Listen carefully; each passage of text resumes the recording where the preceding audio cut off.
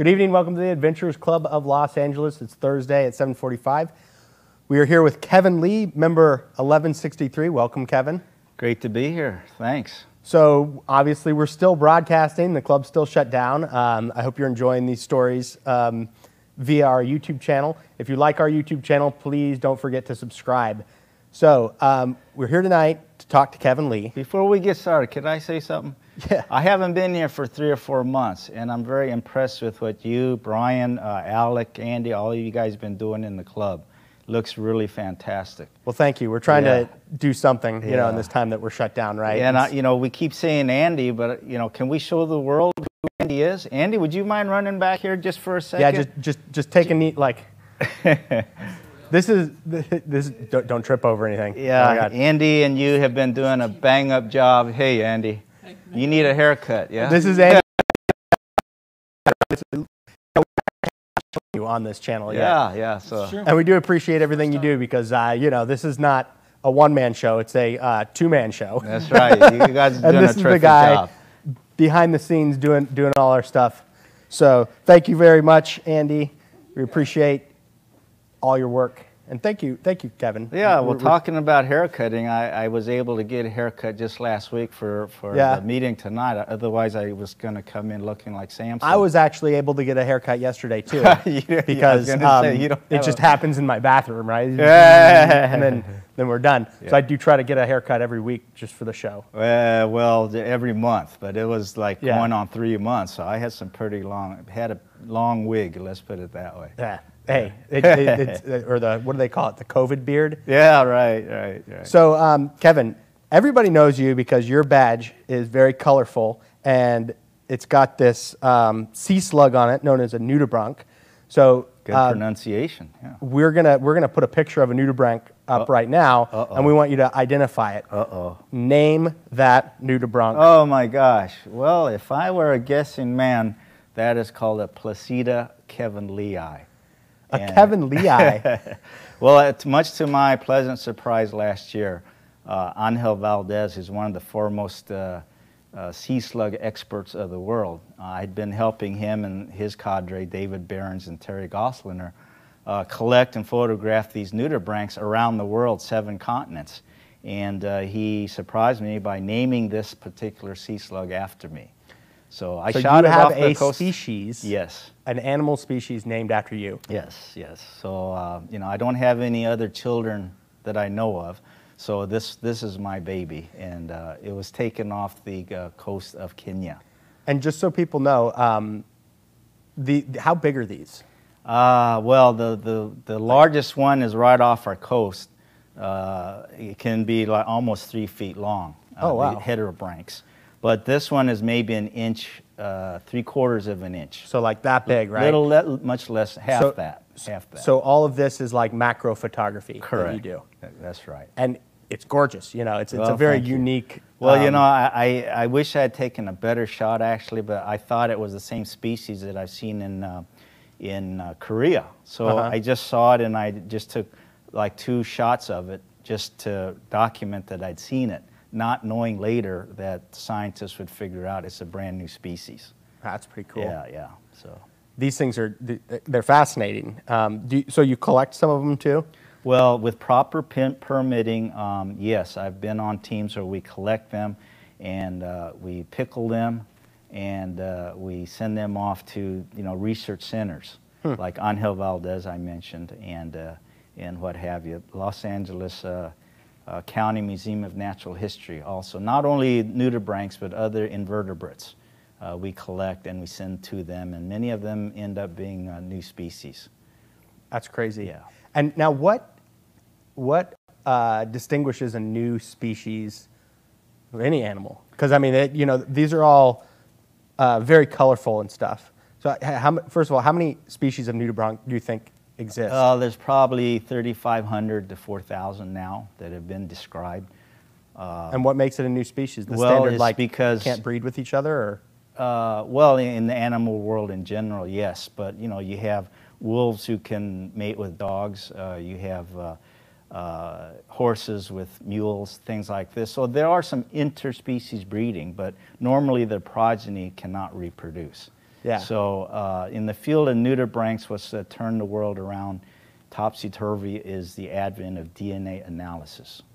So, you know, up to now, you had species named after, you know, a visual observation, dissection, looking at the gut. The nudibranchs even have teeth called radula. And so you can count, you know, how many denticles are there. All these things, you know, you guessed, and you were probably 95% correct as to the species. But it turns out with DNA, you may not even be in the same genus. And so with DNA analysis, it's the taxonomy has changed a lot. And so with that also as a powerful tool, you can determine when you see a new species or find a new species. Yeah. Yeah. Well, that's pretty cool. Yeah, yeah. So tonight we're not here to talk about nudibranch, though, which is something that you're very much into. Right. We're here to talk about, I think I'm going to call it maybe your origin story or one of the big adventures. Yes. I mean, you've been an adventurer all your life, right? Correct. Probably started when you were 5 years old or so. That's right, yeah. But you told me that you were working, and this is like the classic, like how the adventure starts, right? Yes. You're working a corporate job in Seoul. Yeah, let me explain that. Yeah. You know, I had, you know, what most would consider a safe, secure, comfortable, financially rewarding job in Seoul, Korea, working with a major corporation now called Amore Pacific. It's the largest cosmetics firm in Korea, and they're pretty much worldwide now. Okay. But, you know, I'm Korean American with the emphasis on American. And, you know, culturally, the way I think, my values, you know, American. But I did want to go back to Korea because I wanted to learn about my heritage. We all have a heritage in the U.S. Even, I suppose, the Native Americans here, you know, migrated from Asia. So I wanted to get in touch with my heritage, so I went back to Korea. To learn the language, and I speak it fairly fluently with an American accent. But I did spend some time there learning about the culture, the history, etc. And you know, I supported myself by working in a corporate position. But eventually I came to the conclusion that I needed to get myself back to the U.S. where I felt more comfortable. And so I decided to just bail, you know, sell everything I had, and return to the U.S. But before coming, I would take maybe 2 or 3 month excursion, you know, in Asia. And how long did you go for? Well, ended up being 3 years total. Yes. This is how it goes, right? That's right. Like, you know, I really got to go out there. I gotta see the world. I'm going to take a couple months off. And then you do it. That's right. And then 3 years later. So you bought a TRW plane ticket. Yes, TWA. TWA. Yeah, TWA. Back then, Trans World Airlines. They had a special ticket that would enable you to fly around the world and do it all within 1 year, you know, for a set price. And I thought the price was pretty good, so I bought a business class ticket, and it was, you know, maybe a couple $1,000s back then. This is early '90s, and you know, I figured it was cheap enough just to use it, you know, in the 2 or 3 month span that I'd planned, and so it allowed you to go one way around the world within 12 months, and so that's how, you know, armed with that, I set out. So, like, as long as whatever your destination airport was still, you know, and progressing across the time zones or progressing in the right direction, you're good to go. Right. So you could go up and down and up as long as you keep going west. That's right. Yeah. Or keep going east. Right. But they did allow me to backtrack once from Cairo to Nairobi, but essentially I went around the world from east to west. Yeah. So my first stop was in Thailand, and you know, I rode motorcycles back then. I loved them, the freedom you felt and all that. I forgot when I rented a motorcycle that they drive on the opposite side that we do. Oh. Here in America and in Korea. So you know, I got the bike, I fueled it up, and I buzzed out of there and nearly became a hood ornament, you know, for a car. Yeah. First thing, I'm sure they see a lot of that, right? Here goes this guy on a motorcycle. He takes off. Oh, wrong side. So yeah, one thing that I did in Pattaya was bungee jumping, and it was sort of, I wanted to overcome, you know, the fear of heights, acrophobia. Did it work? And I'm not sure it did, but it was a thrilling adventure. And You at least proved that you can do it. yeah, I loved it so much I did it twice. The first time, you know, it's a huge crane that pulls you up and in a cage, and I'm at the top looking down, and it's on land, so they have a painted blue square, you know, mimicking water, and you know they open the gate to the cage, and I'm hyperventilating, you know, and the guy next to me puts his hand on my shoulder, and I said, "Don't touch me, don't touch me," you know, and you know, then you get the heebie-jeebies. I mean, one of the innate fears that humans have, even as babies. You know, they've conducted tests where the baby crawls on a mirror surface and comes to a, you know, seemingly drop off. Yeah. And the baby will immediately stop. So, you know, that's a protective thing. I know, anecdotally, my baby Yeah. gets to the edge of the couch and he doesn't. He goes right off? He's gone off a couple times. See, he's an adventure. We catch him, right? But we're not really sure. That's interesting, though. I mean, yeah, I'm terrified. I know people, though. I have friends that will walk right, like if it was the Grand Canyon, literally like a huge drop, they just walk right to the edge and then look over and they'd be like, okay. Yeah. And I understand that, like, you know, the balance is there. But it's something in your mind that triggers that, like, oh shit, like, I could die. But I know some people can walk up. Yeah, they're amazing. I don't have that ability, but you know, I'm looking down, and my brain is saying, you know, yeah, everything will be okay. I checked out the bungee cord. You know, it's thousands of strands of this rubber material. Mm-hmm. You've got aircraft quality attachments on it. You know, so my mind's saying, yeah, you're safe. You know, do it. But your heart says, oh, what the hell are you doing here, you know? But you did it. Well, and the reason I did was sort of, I guess, a mixture of pride and shame, because I looked down and there's a big crowd of people, and I thought, man, if I don't jump and I go down in the cage, you know, I never live this down. So, you know, 3, 2, 1, and I jumped off. And the thing, you drop down and it pulls you back, almost back to the cage. So you have several oscillations, you know. It was really thrilling. So again, it was so thrilling that I did it a second time on the spot.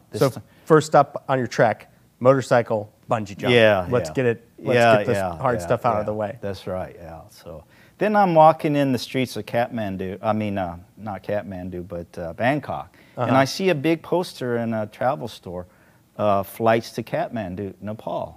And I've always loved mountains since age 5. You know, I was roaming around remote mountains of Hayampam, which is a remote place inward from Eureka, California. They still don't have telephone service to this day. It's only because of satellite phone that they can communicate with the outside world now. But anyway, so that piqued my interest, and so I just bought a ticket. TWA doesn't fly there, of course. In a remote location like that. So I just got a separate ticket and went into Kathmandu, and that's where I started trekking. So this was completely impromptu? Impromptu, yes. Right? You were on, you had a couple months, and you were going, you saw a poster, so you went. Yeah. So you started trekking around Kathmandu? Yes, the first thing I did was looked up the major trek. That was the Annapurna Circuit. Okay. And it's a 2-week trek, and you go, you know, in this loop counterclockwise, and you go between Annapurna and Dhaulagiri mountains. And you know, the Himalayas are very, you know, impressive, awesome sight. Anyone who enjoys hiking, you should go there. So Annapurna is one of the 14 peaks of the world that are over 8,000 meters. In other words, about 26,000 feet.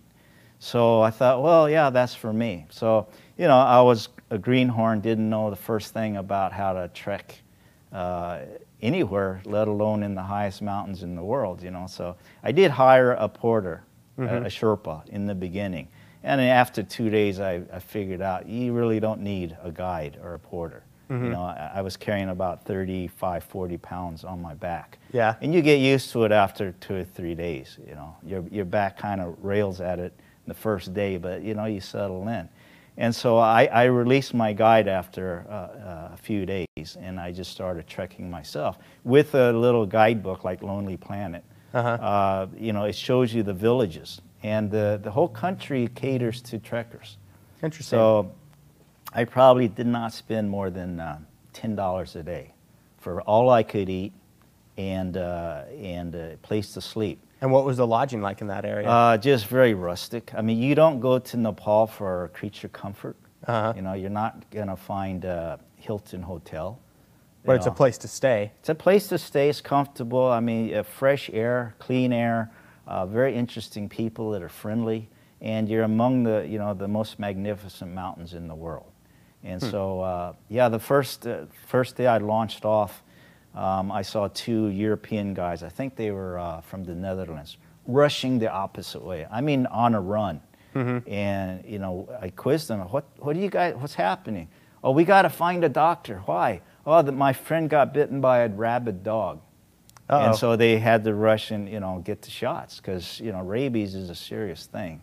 Yeah. And I've seen dogs die in India, for example, from rabies. It's a gruesome disease. Yeah. Yeah. So, yeah, I started off on the Annapurna circuit, and I was eating dal bhat, which is rice and some lentils, little pulses, you know, like beanies. Right. And it's a wholesome diet. Right. Carbs and some protein, right? Exactly. And you're trekking maybe, you know, 6 to 8 hours a day. And I tend to rather walk quickly. So I could usually cover 2 villages instead of, you know, 1 per day. And you know, I wasn't running a race or anything, but you know, that was my style of walking. So I looked on the map and I saw this place called Tilicho Lake. It's about 16,500 feet thereabouts, and it was billed as the world's highest lake. And I guess it depends on the definition of a lake, because you know, what's the difference between a large pond and a small lake? You know, but anyway, this was a huge lake. And so I was curious about it, so I went off the main trail, and I actually had to hop over some barricades. The army, Nepali army was in that area shutting things down because at that time there was a communist insurgency. Yeah. And so they were trying to control that area, remote as it was. So I went around the barricade, no one was there, went up to this little village called Kangshar. I think that's the right name. And it was like a medieval town. Everything made, at this point, you know, higher altitude, everything made of stone. It's like stepping back 500 years, you know. Yeah. And I saw this buckwheat field, and workers, you know, working the field. But there was one lady off to the side, you know, looked rather weak and lethargic. And so I inquired about her. And a gentleman told me that, she's new mother. She just had a baby, and she's back to work 2 hours later. You know? No, she's not lazy. She had a baby, but don't worry, she'll be back to work in a couple hours. Yeah, that just blew my mind. She just needs to take a breather. And I saw another lady, you know, elderly lady. I guess she had to relieve herself, you know, number one. And they have these long maxi skirts, you know, really nice dresses. And she just went over to the side of the field and she kind of spread her legs, and I could see kind of some water droplets coming out from under her skirt. And then I realized, oh, she's just relieving herself. And you're just standing there watching. Yeah, I mean, yeah, you know. They're like, what's this guy doing? Portable latrine, you know. Yeah. So anyway, yeah, in that village, you know, I had been eating this diet of dal bhat all this time. And dal bhat, so it's basically lentils and rice, yes, or like, yeah. But this is like a common staple. Like Yes, if yes, you go to a yeah. restaurant or whatever, Yeah. not a restaurant, but if you ask someone for food, like that's Yeah, it's just that's everybody the thing that eats they're going to it, give you. know. It's Yeah. even in common in India. Yeah. Okay? And it's wholesome for you. So eating that diet, you know, for 2 weeks up to that time, you know, I'm kind of craving you know, other flavors, especially meat. You know, so in this village, I go into the kitchen, you know, a rustic kitchen, a fire, you know, wood fire going, and you know, they hand me this menu, and it's, you know, it's difficult to read. It's like chicken scratching on it, you know, and I could make out chicken. Oh, bok, bok. You have chicken? Yeah, yeah. You want? You know, so yeah, I'd like some chicken. You know, so you know, I settled down to have them prepare it and all, and a couple of minutes later, I hear all this commotion at the front door, and you know, it's a chicken clucking and all. They open the door, and a guy comes in, and he hands me a live chicken. So, oh, what? You know, and so I realized, well, Nepal is probably the only country in the world that is officially Hindu. Okay. And Buddhism, you know, is a spur of that, like Catholicism and Protestantism. So there's a lot of commonalities, Hinduism and Buddhism. And of course, one of the tenets is, you know, respect life and don't kill anything. Yeah. You know, and so he says, you know, here's your chicken. You kill, we cook. And so, oh my gosh, really? And so I had, you know, experience, you know, butchering chickens on a farm in Centralia, Missouri before, so I knew exactly what to do, you know. So I took it out back and butchered it. And so yeah, so that's interesting because I guess you said they cater to trekkers, and I guess hey, it's okay if you want to eat your chicken, but we're not killing it. That's right. Basically the thing, right? That's right. So here you go. We'll take care of it. But wow, it tasted terrific. However, you know, I had to teach them how to cut it up because, you know, if you go to Popeyes or KFC, you know, El Pollo Loco, you know, the pieces are cut at the joints. You have a nice piece of meat, you know. These guys, they took the chicken, and fortunately, you know, they scalded it and plucked the feathers off, because scalding, you know, will release the feathers more easily. But they took that chicken, put it on a chopping block, and proceeded just to hack it to a million pieces. So you had all these splinters and bones, and they just threw it in a cauldron, you know, big cooking pot, and just, you know, cooked it that way. So it wasn't the best chicken you had? You had to be careful not to pierce your mouth, you know, with these slivers of So bone. Afterwards you showed them how to, like, you know, well, part of it, I explained to them, if you cut it this way at the joints, you know, it's probably preferable, you know. So the next trekker maybe got a little bit better. Yeah. You teach them how to roast it too, not boil it, right? Well, they didn't boil it, they just put it in a pan with some oil. And okay. It tasted good, you know, so. After you've been eating rice and beans for all that time. So this place was very interesting in that, you know, they get 5 to 10 feet of snow in a winter. So they have a second story to their homes, and they live up there, and they bring their the yaks, you know, the high altitude bovines, in their home, and they live, you know, on the first floor.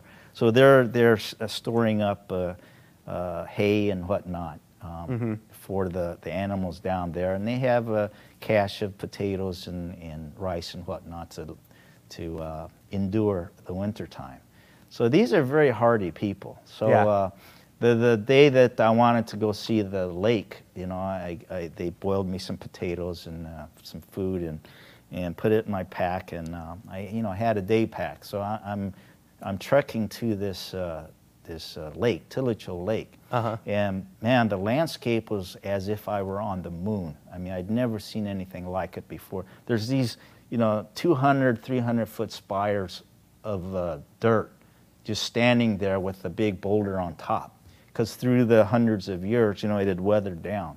But that boulder on top protected the spire below. Interesting. And the trail was very steep. And there was a lot of scree. You know, it's a gravel slope, and if you stood for any amount of time, you know, 5 seconds on that trail, then you would start sliding down. Yeah, so hiking on scree sucks. So you know, so you just have to keep moving. Yeah, it's almost like you're trying to like shuffle down. It's almost like you're sliding, right? Yes, yeah, and like you you're would going slide down a sand dune. You're not trying to You're just trying to kind of control the descent. Yeah, that's right. Yeah. It's really hard to go up. Going up, it's the worst. Yeah. In this section, fortunately, we're going horizontal. Yeah. But still, you had to watch yourself. I made the mistake of trying to avoid some yak dung on the trail.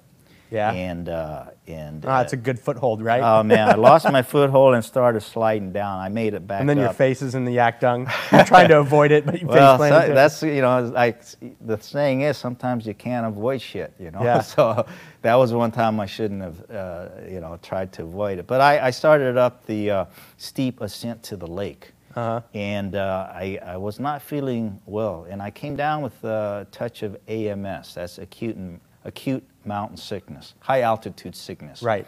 And the what happens is your digits start to swell up, your fingers, your toes. Did you have trek poles? No. No. A lot of people use those, but I don't like those. Yeah. I think, you know, you become too dependent on balancing with those. Yeah, that's just a personal thing. I know my buddy like. It helps with the puffy hands. If well, you ever notice you get puffy hands when you hike. Anyway, but you had AMS. Yeah, I got a touch of AMS, and you know, you feel nauseous, you get a headache, and your digits swell up. You just feel like crap. And so as I'm going up, I mean, I got it pretty badly, and I would literally take 5 steps slowly, just 5 steps, and my lungs would be heaving, and I would have to rest a minute just to catch my breath. My heart was beating, you know, 1,000 times a minute. And were you by yourself? I had a German buddy with me. Okay. Okay. He did fine. Yeah. And in fact, he went ahead of me. But you know, it was a slow slog for a couple of hours just to cover a quarter of a mile. Because when you're going that slowly, you know, I finally reached the top, saw this massive lake, and it was quite an amazing sight. And I went down and washed my face. It's glacial water, so it's almost 32 degrees. I mean, it hurts. And I stretched out and I took a short nap. That kind of revived me. Yeah. And the thing with AMS, if you ever come down with it, the antidote is to go back to the last place you felt comfortable, and within 24 hours, your body will recover. So you came down. Yeah, But you did see the lake. Yeah, I did see the lake. Yeah, Yeah, you pushed through it. It was impressive. Yeah. Yeah. So then came back down and recovered from that. Then we backtracked to the main Annapurna Circuit Trail, and then we hiked up to Trolong Pass. Let's see, Trolong La. That's the Trolong Pass, and that's about 16, let's see, 17, about 18,000 feet. So it's higher than Everest Base Camp. Okay. And then from there, it's just, you know, steep down to a place called Muktanat. And along the way, I discovered marine fossils. Really? Even that high. Why? Because, you know, the Deccan Peninsula of India smashed up against the Asian continent. And that's what uplifted the Himalaya mountain range. Doesn't that blow your mind? Yeah. that the highest points on Earth used to be the bottom of an ocean somewhere? That's right, yeah. And you see that and you're like, what? Yeah. You know? And the Himalayas are still rising because of that, you know, a few centimeters a year. Everest is, what, 29 feet, but it's probably over that now. Yeah. And so, yeah, you see these. I don't know if Andy has a photo of the skull that I found near Muktanat. I was just trekking down, saw this here it human is right skull. here. Yeah, is that, you see That's it? a good yeah, that's a striking picture. Yeah. So how old were you in that picture? What do you want to guess? What do I? Okay, I'll let you guess. What do I look like now? You're a tough read, man. I'd say in that picture you are 24 years old. Add about 10 years to that. You're 34 in that picture? Yeah, thereabouts, yeah. Healthy living, huh? Yes, I guess so. Well, I never got married, so that might have something to do with it. No, marriage helps you out. Oh, is that right? Okay. Yeah, I mean, it should help you out, I'll take your word right? for it. Yeah. If you do it right, it makes you a better person. Well, it helps you out, yeah. de-stresses your life. Yeah. Well, if it's stressful, I don't know. I've seen good examples of that. You're correct. Yeah. So, yeah. So this is a skull you found? Yeah, it's just on the side of the trail, and you know, there were moss and lichens growing on it, and I had my buddy, you know, snap the shot. And later, when I got back to the U.S., I had a friend who worked in the police department. And I asked, she's a forensic scientist, and I asked her, well, can you kind of tell me anything about this skull? And she told me, well, it's female, and the lady was about 35 years old. How'd she know that from that picture? Well, I know, she's a forensic scientist. She works with police, you know, to crime scenes and all that, you know. She knew it was female from the skull? Yeah. That's what she told me, and I haven't changed the story, you know. So anyways, it is a small skull. Like compared to your head, it's like. So I tell people that's my girlfriend. She's sort of an airhead, but we get along. Yeah. And you left your girlfriend back in Nepal. So where did you guys go from there? Well, so continuing around the Annapurna circuit, and Jomsom was a place. Actually, planes can fly in there. Past that up, and I'm still trekking. And at one halt, I ordered some soup. And I think it probably came out of a package because, man, I got sicker than a dog. And I'd met up with, I was solo by this time, I'd met up with a guy from England, a barrister from London. And we had a nice talk, we were kind of trekking together. Barrister's a lawyer. Lawyer, yeah. But then after lunch, I really got sick. And I was expelling fluids from both ends, let's put it that way. Not we know comfortable. that. Yeah. And just retching on the trail, and I had to slow up, and my next halt was miles and miles up the trail, and fortunately we had a full moon that night, so I could continue trekking after the sunset. And then by 1 a.m. I wandered into this little village, rapped on the door, and proprietor let me in, and in the bed I see in this room was that barrister friend. He was sound asleep. Yeah. So I'd caught up with him. That's good. So what do you think it was? You think it was the soup packet, or you think I it was think the water it was they made probably old soup packet. And it was like tomato soup. I thought, well, that sounds good. Probably botulism in a can. Well, huh? whatever. I don't know. Yeah. All these places are very remote, and so but and it should have picked the rice and beans, right? Right, exactly. Yeah.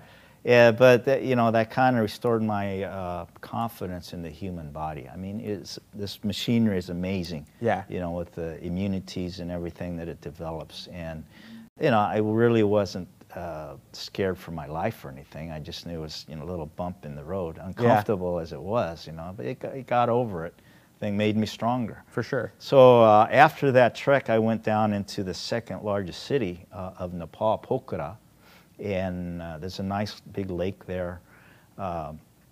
And so I was just elated to have finished this major trek, seen all these sights, and it was warm, nice and warm for a change. Yeah. So I hired a mountain bike, just rented a mountain bike. And it was like a 27 speed, So I stripped down, shirtless. I'm going down this dirt road, in the highest gear. I was just buzzing. I was really feeling great. And up ahead, I saw this water buffalo, and I didn't imagine that just as I passed, it would turn its head, and I caught my handlebar on its horn, and I went airborne flying. Oh man! And I landed, and my back was all scratched up, and I felt with my tongue inside my mouth, and I felt a gap. I had popped out my canine tooth. Still gone, huh? Yeah. Well, this is what do you call it? The implant. The implant thing. Yeah. That I was looked like Snaggletooth for the longest time. Around India. So you were like you were on that high, just having fun on this bike, and you're water buffalo are big. So I imagine you were getting kind of close to him. But you just didn't think he was going to turn around and look at you. No, I was dumb. I should not have got that close to him. It was a narrow road, and I just, I could see him from a distance, and he was just walking on the side. But just as I passed him, he turned his head, and just hooked me.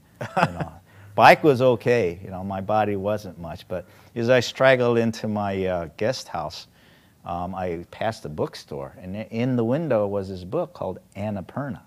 Uh-huh. And I thought, well, okay, it was a very thin book. And so I bought it just to learn about the mountain that I just passed, you know, Annapurna. And it was written by Maurice Herzog and Louis Lachenal, two Frenchmen. Mm-hmm. And it was the first ascent of an 8,000 meter peak. I told you there's 14 of them in the world. And they did that in 1950. And, you know, you can imagine back then, no GPS, no cell phone, you know, no high-tech clothing, all that. And these gents got up there, and it's just like 26,000 feet. And, you know, they had to record the event to prove they were on the summit, right? So Maurice, he takes off one glove to handle the camera. Well, he dropped his glove, and he saw it slither down the mountainside. And from then on, everything just went to hell. Okay? Yeah. You know, they had a terrific time just getting off the mountain. It's much more dangerous actually coming down a mountain than it is going up. You know, you use a lot of energy going up, but gravity is against you when you're coming down. So if you slip, you know, the gravity pulls you down. You know? I was just looking this week at some guys that I guess it's common. I don't know why I never picked up on it, but there are some people that have paraglided off of Everest. Right. Have you seen that? Yes. Yes. That seems like a really good way to go. I'm not sure how much more dangerous it is, but I mean, after making that climb and then having to come back down, like you said, it's much more dangerous. Yeah, yeah. It seems like paragliding is a very, very good option to get off. And I don't know where they land. I mean, shoot, you could land anywhere, right? Yes, but you know, if they have control, which they do, of the updraft, and you know, there's landing spots. I'll get to Everest Base Camp in a minute, okay? Okay, but, so you, on this trek, you decided to trek to Everest Base Camp. Well, yeah, it influenced me to do that, yeah. So Lachenal and Herzog, you know, they came down, and the Sherpas down below, you know, with their binoculars could see it. They were having a difficult time coming down. So they went up to assist them. And the Sherpas are rather diminutive, you know, peoples, you know, small and stocky. They're powerful, you know. So they, two Sherpas, as I recall the story, they roped off with Herzog. Maurice is, you know, 6'6", you know, a very tall Frenchman. So, you know, those three are tethered together. And as they're coming down, a mini avalanche swept them off the path. Well, there's no path, you know. Yeah. Swept them off. And the two Sherpas went on one side, Maurice went on the other of this little cornice. And they perfectly balanced each other. Otherwise, they would have been toast. Jeez. So think about that, you know, just a freak thing like that, and they survived. So the other guys came back and pulled them up, you know. Maurice had a horrible time when he reached base camp. He literally wanted to die because he was in so much pain. Frostbite had set in all his digits, and the doctor said, "Now you know, if we're gonna save you, we got to put some of this, you know, essentially blood antifreeze in your body." Yeah. And there's only like two places you can do it. It's either the armpit or the groin. So they selected the armpit. Yeah. And the Sherpas, you know, 10 of them or whatever, held him down, and he was just screaming, and the doctor pushed that needle through the main vein there, and it saved his life, you know. But he really he was in so much pain, he did want to die, you know, prayed for death at that point. But he got back down to the lowlands, and you know, going across, I think he met the king of Nepal at the time, and train ride over to New Delhi. And as they're going, the doctor was, you know, taking care of Maurice, and he, you know, squeezed his little finger. It was black by this point. So, can you feel that? No? Okay, snip, he amputated it. So he did that with all his digits, and then, you know, they had to sweep out these black digits, you know, human fingers and toes, and the people that are standing by the train, they're watching all these things come out, you know, being swept out, you know, and they're standing there aghast, not knowing what the heck is happening, you know. But he lost all his fingers and toes, and but you know, it didn't stop him. He went back to France. I think he became the minister of sports, and he died at a ripe old age of 91, 92. Yeah. You know, he's quite a man. Yeah. So anyway, that's what I read all through the night while I'm, you know, toothless and a bloody back. You know. Yeah. So yeah, that was a great trek there, and so from there I descended into India, and So what made so you got a ticket, or you just crossed the border? I took, let's see, I think I did fly, just a very short flight, you know, Indian Airlines. Okay. And parachuted over New Delhi, not literally, of course, but, you know, landed there. You know, the more time you spend on the road in these unusual places, you know, if it's your first time, I think you grow as a person. Mm-hmm. Right? You question your values, your beliefs. You know, I talk to gurus, engineers, philosophers, the common person on the street, restaurateurs. You know, you just it helps you grow as a person. Yeah. So in New Delhi, yeah, I saw, you know, most of the major sites there, Chandigarh and Connaught Place, you know, historic places. We could spend an hour just talking about what's in New Delhi, but, you know, I'll proceed with our around the world trip. So from there, I went to a place called Chandigarh, where there's a population of sheiks. You've seen the Indians with the turbans, right? I mean, those are sheik peoples, okay? And their clan is distinguished by the color of the turban. So I befriended one guy who had a turquoise. He was of the turquoise tribe or clan, you know, very nice guy. These are very intelligent people, often mistaken for Muslim, you know, just, you know, out people's ignorance, you know. They make fine doctors, engineers, you know, they're very accomplished people when they immigrate into the U.S., you know. So the turban is I mean, it's a religious thing, but it's also an ethnic thing. Like if yes, you yes, turban, yes. They're not necessarily some sort of clergy or whatever. No, it's just the common, yeah. And I think part of it is because these sheiks, you know, according to their beliefs, you know, they should not cut their hair. So the men have really long hair, and they wrap it up, and the turban serves to hold that in place too. So there's a functional reason as well. Yeah. So Chandigarh is a very interesting place. Sukna Lake, the rock garden. I did happen to wander into Mother Teresa's orphanage. Mm-hmm. So she had started that many, many years ago before she had become famous, you know. So that was interesting. From there I went up to a place called Dharamsala, and that's in the foothills of the Himalayas where the Dalai Lama lives now. So he was, you know, he escaped out of India in 1959. And that's where, you know, he lives now. India gave him you know, permission to stay there. And that's like an independent area? No, it's India proper. You know, it's India, but they you know, the Dalai Lama has a compound there, and the reason I went up there was not to meet the Dalai Lama, although it happened that I did later. I went up there to go trekking. Mm-hmm. And because it's against the foothills of the Himalayas. So as I was there and just trekking around the area, I found out, well, yeah, if you want to, you can get an audience with the Dalai Lama. And I was keen to do that because years earlier, when I worked in Korea as a business consultant, I had taken a 2-week vacation to Tibet, to Lhasa, and I'd seen the Potala Palace, you know, magnificent medieval structure. And that's where I bought the autobiography of the Dalai Lama, and in it he explained, you know, how he escaped, and, you know, many of the donkeys and whatnot, mules was it, that fell off the cliff and burst their guts on the trail, and, you know. So now you're in his village. So now I'm in where town. he's residing in India, and you find out that you can go see him if you apply to. Yeah. So you just show your passport, they register. And on the day you meet him, you know, they check for any weapons or anything, you know, because he's a controversial figure to some, especially China, since they, you know, took over Tibet.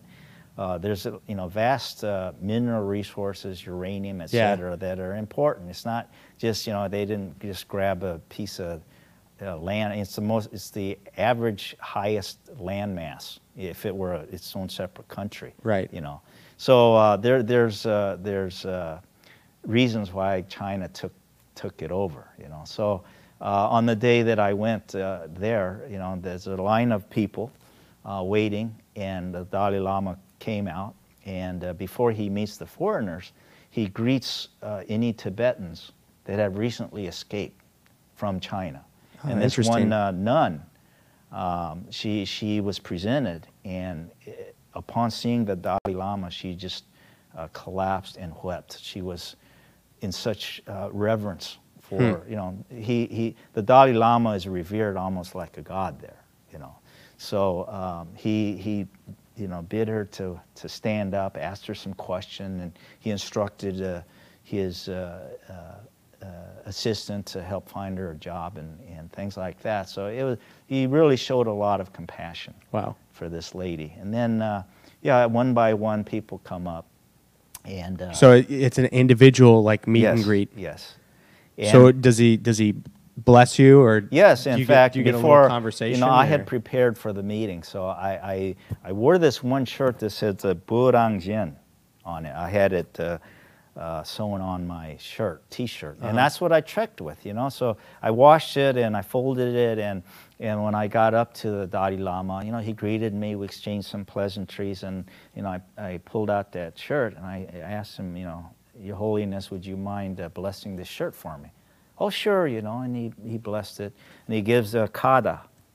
It's like a scarf, silken scarf, and you know, you greet him, and he places this silken scarf around your neck, and you know, I kept that for many years. I'll finish that story up in a minute too. But then, as I started leaving, he says, "Young man, you know, come back." You know, oh, what did I do wrong? You know, he says, "What did I just bless?" You know, and then I showed it to him, and Burang Jin in Tibetan means free Tibet. Then, you know, he got it right away, because it was written in English, not the Tibetan script, you know.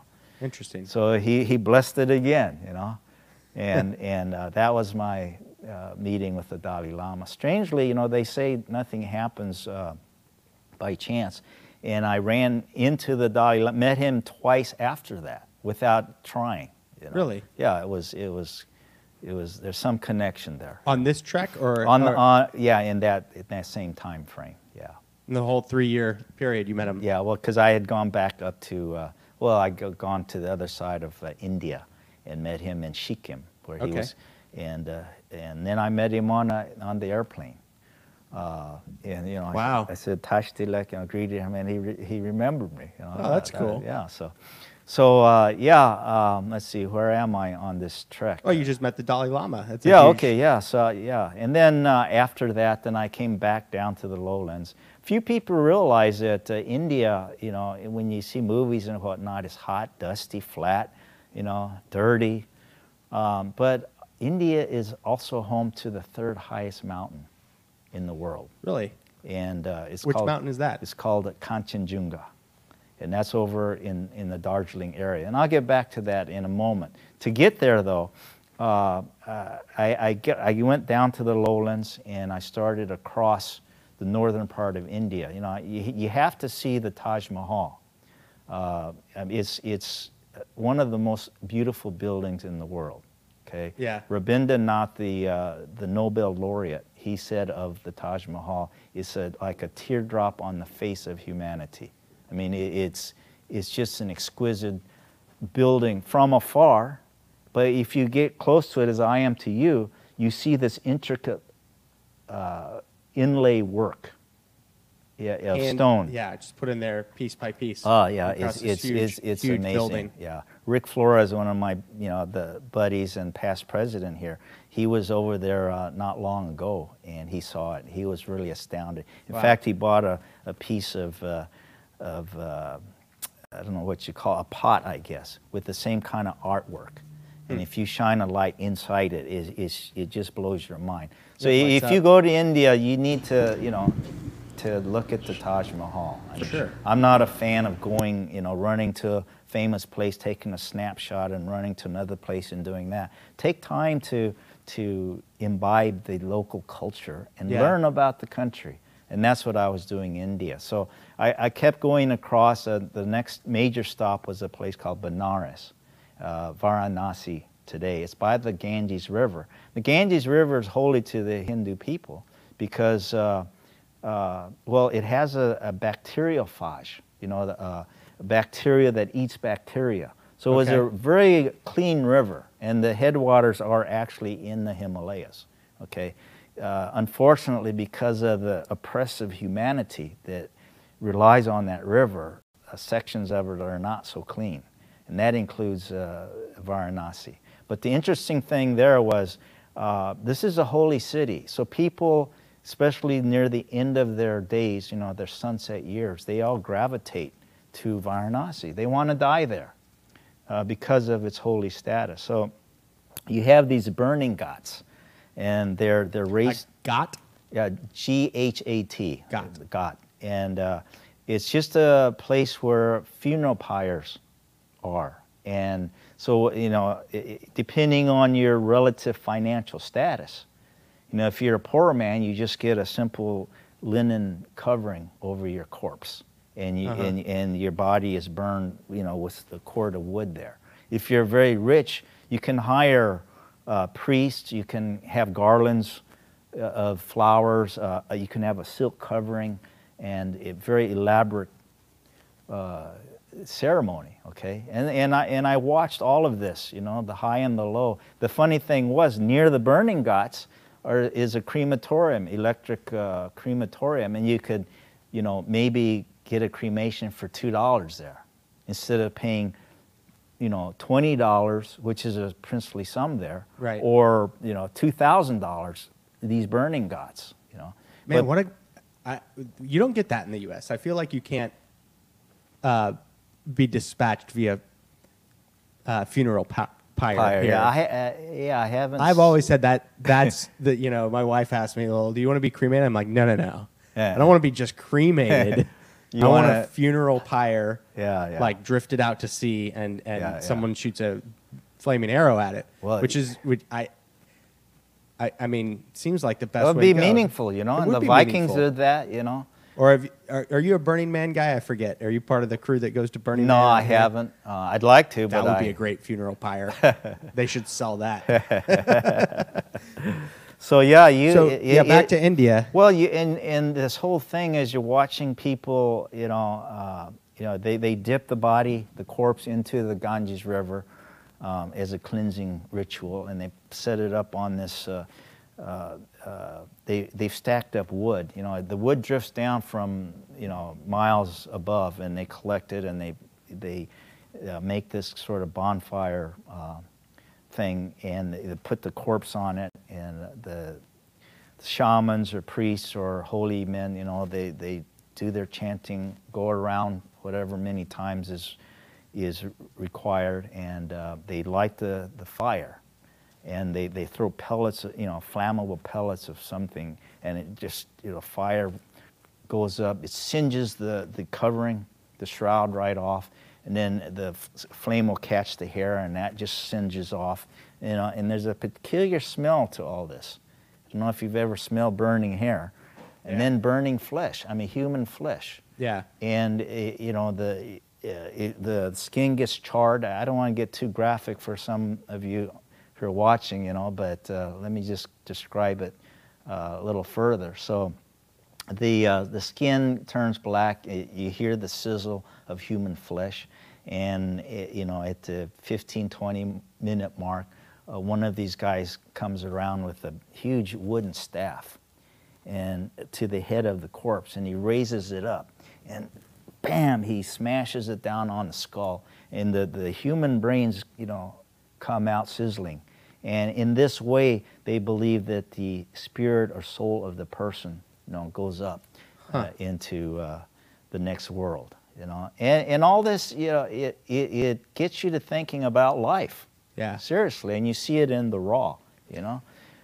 Well, I think, you know, oftentimes when we hear about a body being burned, it's a very, it's not a good thing, right? This is a very beautiful thing. This is a spiritual thing. Yes. This is like a celebration and releasing the Yes. soul. I think normally when we hear about burning flesh and stuff like that, it's something Yeah, horrific, right. horrific And is what going are we? on. But you know, But this isn't a horrific thing. This no, is no. To me, it like you used the word beautiful thing. beautiful. You know, it was beautiful in that you know it's a miracle that you and I are sitting here as human beings. But we're a combination of atoms and molecules. You know, let's put the spirit aside for now. You know, we're imbued with the spirit. You know, but you know, it's energy. And it's just energy changing forms, you Right. know, E equals mc squared, you know, as Einstein put it. So it's a different form of energy, you know. So you ponder all these and things, and again, I think in doing so, you grow as a person, you know. So from there, I saw. So, and this village or city that you went, this was kind of like their thing. Like this was a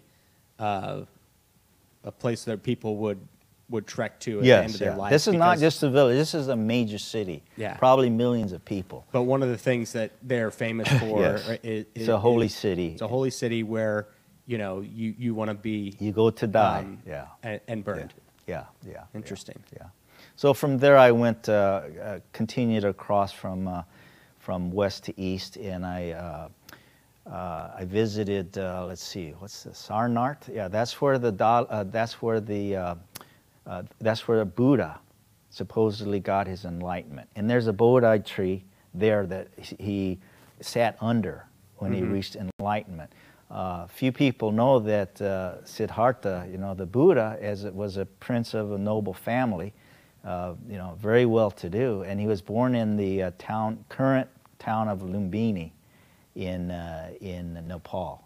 And he, you know, life was good for him, but then, you know, he went out of the compound and saw people suffering, dying and sick, you know, and that really changed him. So he wandered about, and in this place under this tree, you know, he, quote, reached enlightenment.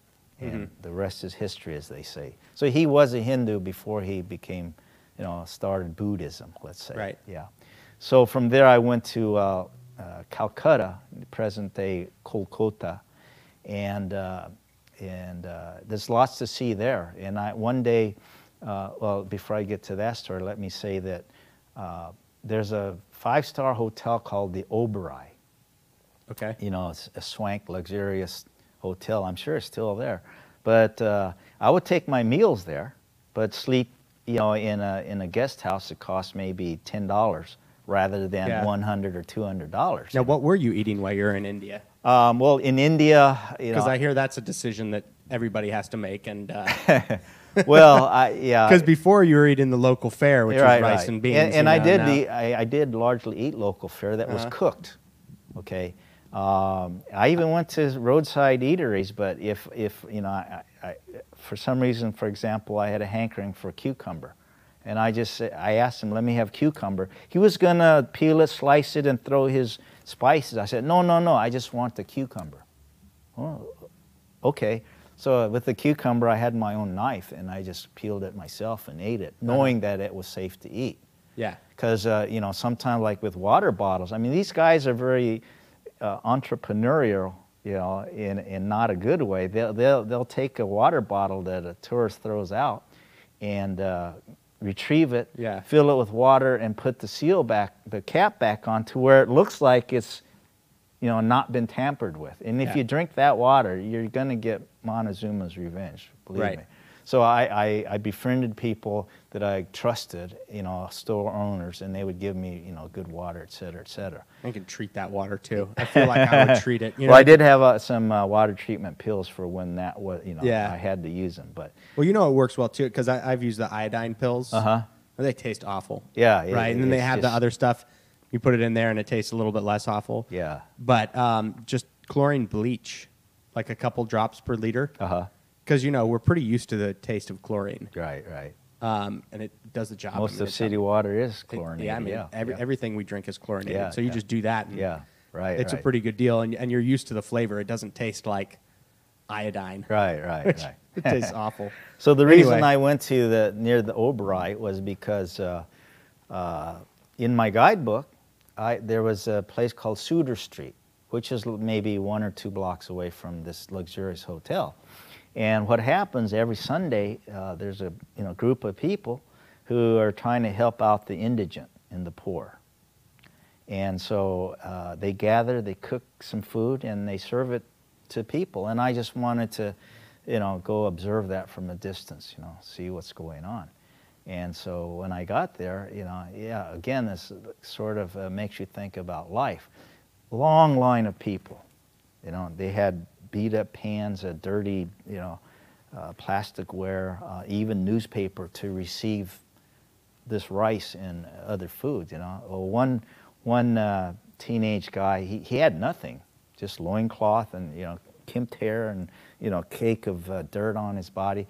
And he was hungry, obviously. He came up and he just put out, palmed his hands. And they just obliged him, and they, put scalding hot rice in his hands. And he was appreciative and ate that. And so, that just was the juxtaposition of the high and the low, rich just and the 2 poor. blocks away from this $200 a night hotel. Yeah. And so going back to why I took some meals there, so, I knew it would be safe, and it gave me some taste of Western food for a change. But generally, I ate local fare. Indian food is good. There's some that's not, but every culture has the good and the bad. So in Calcutta, Kolkata, I wanted to visit this. There's a major museum there. It was very hot, bloody hot, and I got to this museum, and there was just the line was too long. I didn't have the patience or the will, to wait in this heat. Oppressive heat. It was just. So I started wandering around that area, and lo and behold, I look up and I see the sign, Mother Teresa, compound or whatever the sign said. And I didn't imagine that she would even be there because she had just had open heart surgery. But, I was curious, since I had seen her orphanage in Chandigarh, thought, well, let me just check this out. And, the nuns were there with their white robes and the distinctive blue lines, on the edge. Went in there. And I noticed a group of Italian ladies in the corner. They were talking amongst themselves, and to my amazement, out bounded Mother Teresa. And she, the Italian ladies came over, and they're talking to her, and I didn't want to be obtrusive or anything, so I just stood back in the corner, and Mother Teresa kept eyeing me, and finally she just called me over, and so I went over, and she asked me, what's your name and where are you from? I told her, well, I'm Korean American, originally from Korea. And she said, oh my, we have such wonderful sisters in Korea. And she reached in her pocket and pulled out some amulets, little things that she had designed, pressed out of aluminum, had MT on it, and visage of Mother Mary on the other side in bas relief. And she just handed me like a dozen of those things. She kissed them and handed them to me. I only have one left because all my Catholic friends, wanted one. So that was my encounter with Mother Teresa. So far, first of all, how far into this trek are you? How many months in? Oh, this must have been 3 or 4 at this point. So you're 4 months in, and you've already met the Dalai Lama, trekked around Nepal, in the Himalayas, and met Mother Teresa in Calcutta. Pretty good. So you got a taste for trekking at this point. Oh yeah. Because you're supposed to be done. You told me it's a 3-month trip. That's right. Yeah. Well, again, I didn't have any. Is this a picture of you and Mother Teresa? Yes, that's correct. Yeah. I was looking. You're 34 in that picture, Kevin. Yes. Man. And so, I got sidelined. I should have, before Calcutta, I should have told you that I went to Mumbai. You know Mumbai? Mm-hmm. Yeah, it was, Bombay. I like the old names better, but I went to Bombay. And again, there was a Oberoi Hotel, and I stayed in a $5 flop house behind it. Mm-hmm. And I woke up one night and I looked out, and I saw a sea of humanity, slumbering on the street. And they do this every night. They don't have a place to sleep, And what amazed me was they're huge rodents. I mean, rats that you could saddle up and ride. I mean, huge things, just crawling all over, you know, and on the people, you know. And man, that made me very thankful for a bed, you know. Yeah. And so there I met Mingma Lama and Pak Sugyong. So Mingma was from Darjeeling. Okay. And Sugyong, she's from Korea, okay? And we befriended each other, and we decided I'll meet up in Darjeeling. And that's not far from Calcutta. You go up north in West Bengal.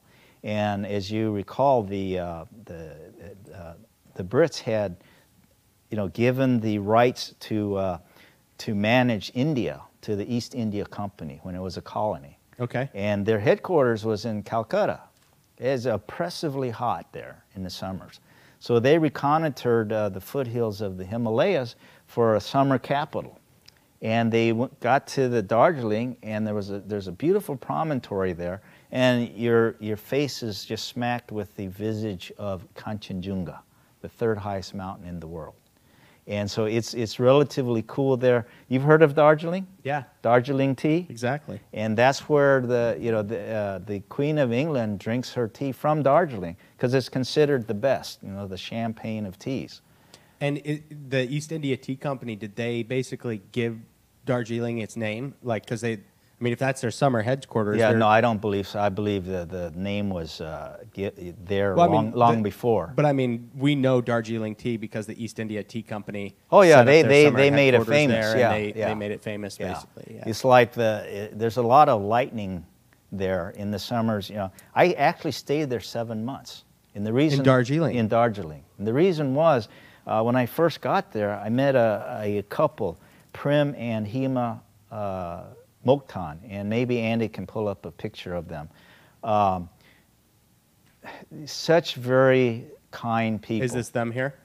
Yes, that's them. And now, how did I meet them? They were managing the youth hostel.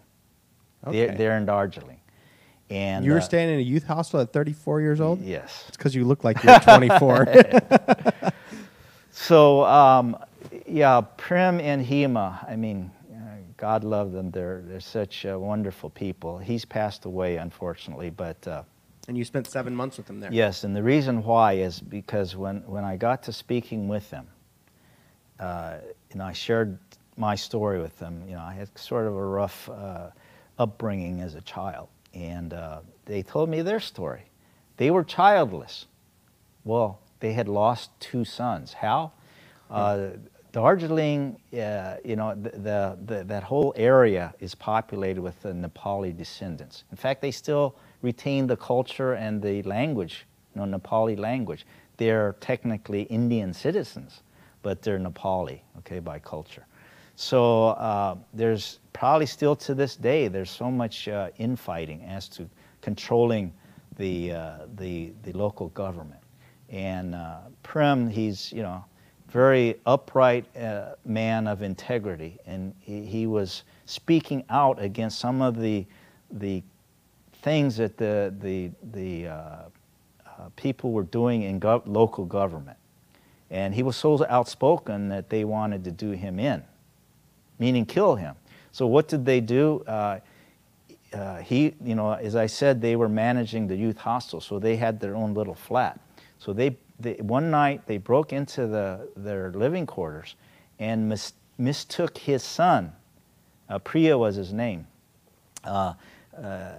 for Prem, the father, because you know Priya was in bed and you know, cover over him. They thought that that was the father, and they suffocated him. Jeez. Now, can you know, you have a son? Can you imagine losing your son? I mean, that way is just horrible. You know? Yeah. So then that left their younger son, Dibya, and he was a trekker. He led treks to Sandakpur and Phalut, the 2 highest points in the area. Very beautiful trek. Yeah. But on one trek, he fell off the mountain, and he died. So now the grief and the pain of this couple that had lost 2 sons, you know, and we sort of connected, and I sort of became a surrogate son, I suppose. And in fact, I still call Hima Ams, which is an endearing term for mother, you know, Ama, Ams. And she's still living, but, you know, she's lived with this heavy weight on her heart. Yeah. So, you know, I tried to be there to kind of help them overcome that. So that was my stint in. So you stayed there for 7 months. 7 Were months. Were you? Well, total, because I had to go in and out of India because you only have a 6-month visa. I see. So I had to go back to Nepal and re-up my visa and then get back in. And so, yeah, I ended up spending a total of 13, 14 months in India. Wow. So after Darjeeling, I returned to Nepal because I wanted to this time go to Mount Everest Base Camp. And I went from Kathmandu, flew in a little plane to Lukla Airport, which is an asphalted runway now, but when I did it in the early 90s, it was a dirt runway hugging the side of a mountain, and it wasn't flat, it's sloped, okay? Yeah. And the end of it, there's a mountain at the end of it, you know, so as I was telling my good friend Ava Peel, you know, she's the wife of Bob Silver, and she thought I was crazy to even do it, but, you know, I'm alive, right? But we flew in there through a thick fog, and you can't see anything, and the pilot banked the plane hard, and I looked down and I could see the runway come into view, and holy shit, what I see is the damaged fuselage of a plane that had crashed right beside the gravel runway. What happened to that plane? Oh, the fog was too thick. What about today?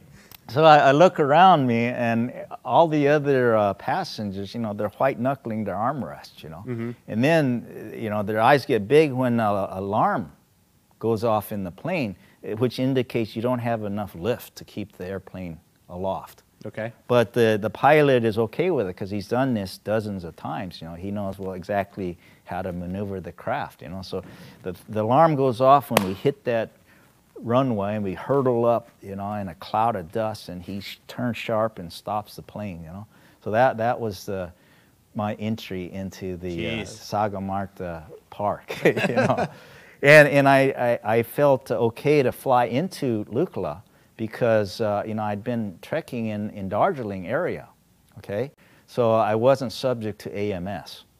So, but if you fly into Lukla and you're not acclimatized, you can get severe AMS. In fact, one young man from Italy had done just that. He was, you know, a son of a rich family and wanted to find himself. You know, he had some domestic problems or whatever, as I heard the story. He flew into Lukla, and straight away he started trekking. He went up to Namche Bazaar.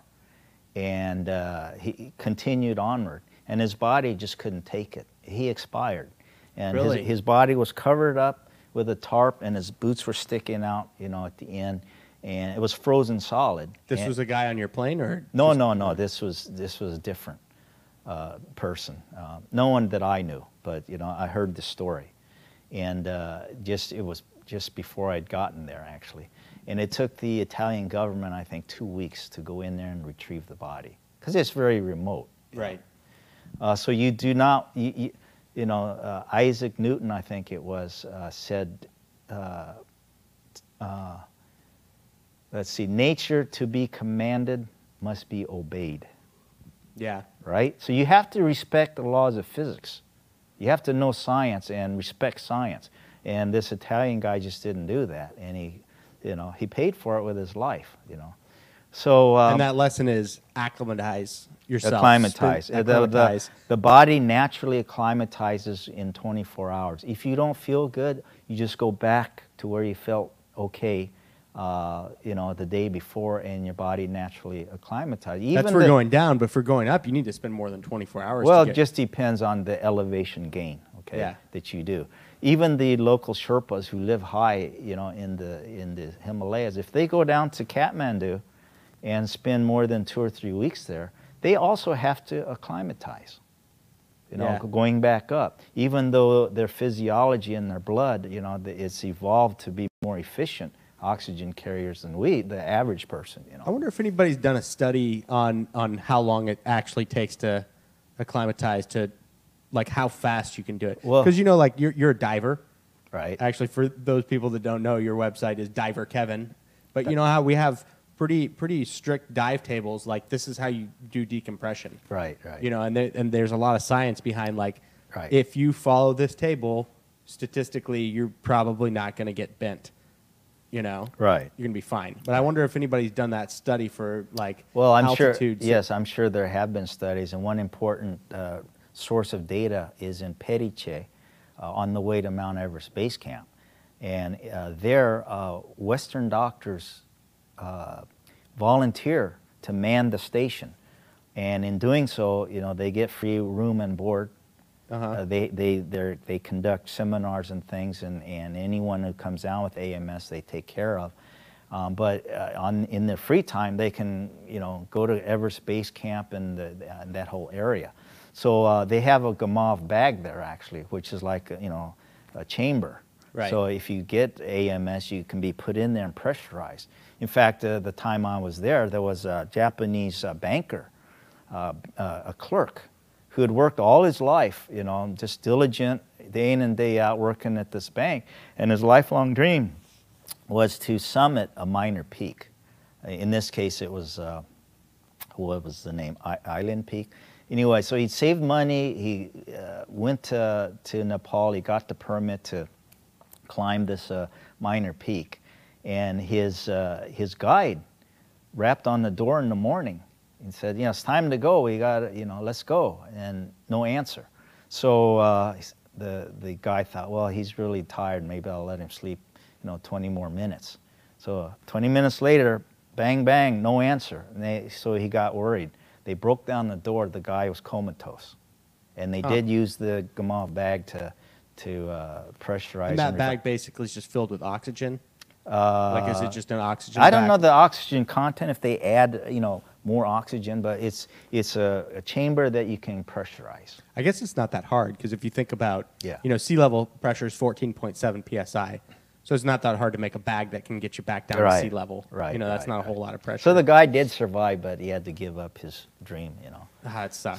So yeah, you have to be very careful. So I went by Periche, went up Lobuche, and past Lobuche, few trekkers know that there's a side trail to the left, not far after Lobuche, and there's a huge glacier that's coming down, and near the base of it is a solar panel pyramid, and it just looks so out of place in this little valley. What's the solar panel for? So it's the Italian government is conducting scientific experiments there. Okay. And the solar panels, you know, provide the energy for all their instruments. So that's a nice little side trek. And everywhere you see, you know, these discs of yak dung.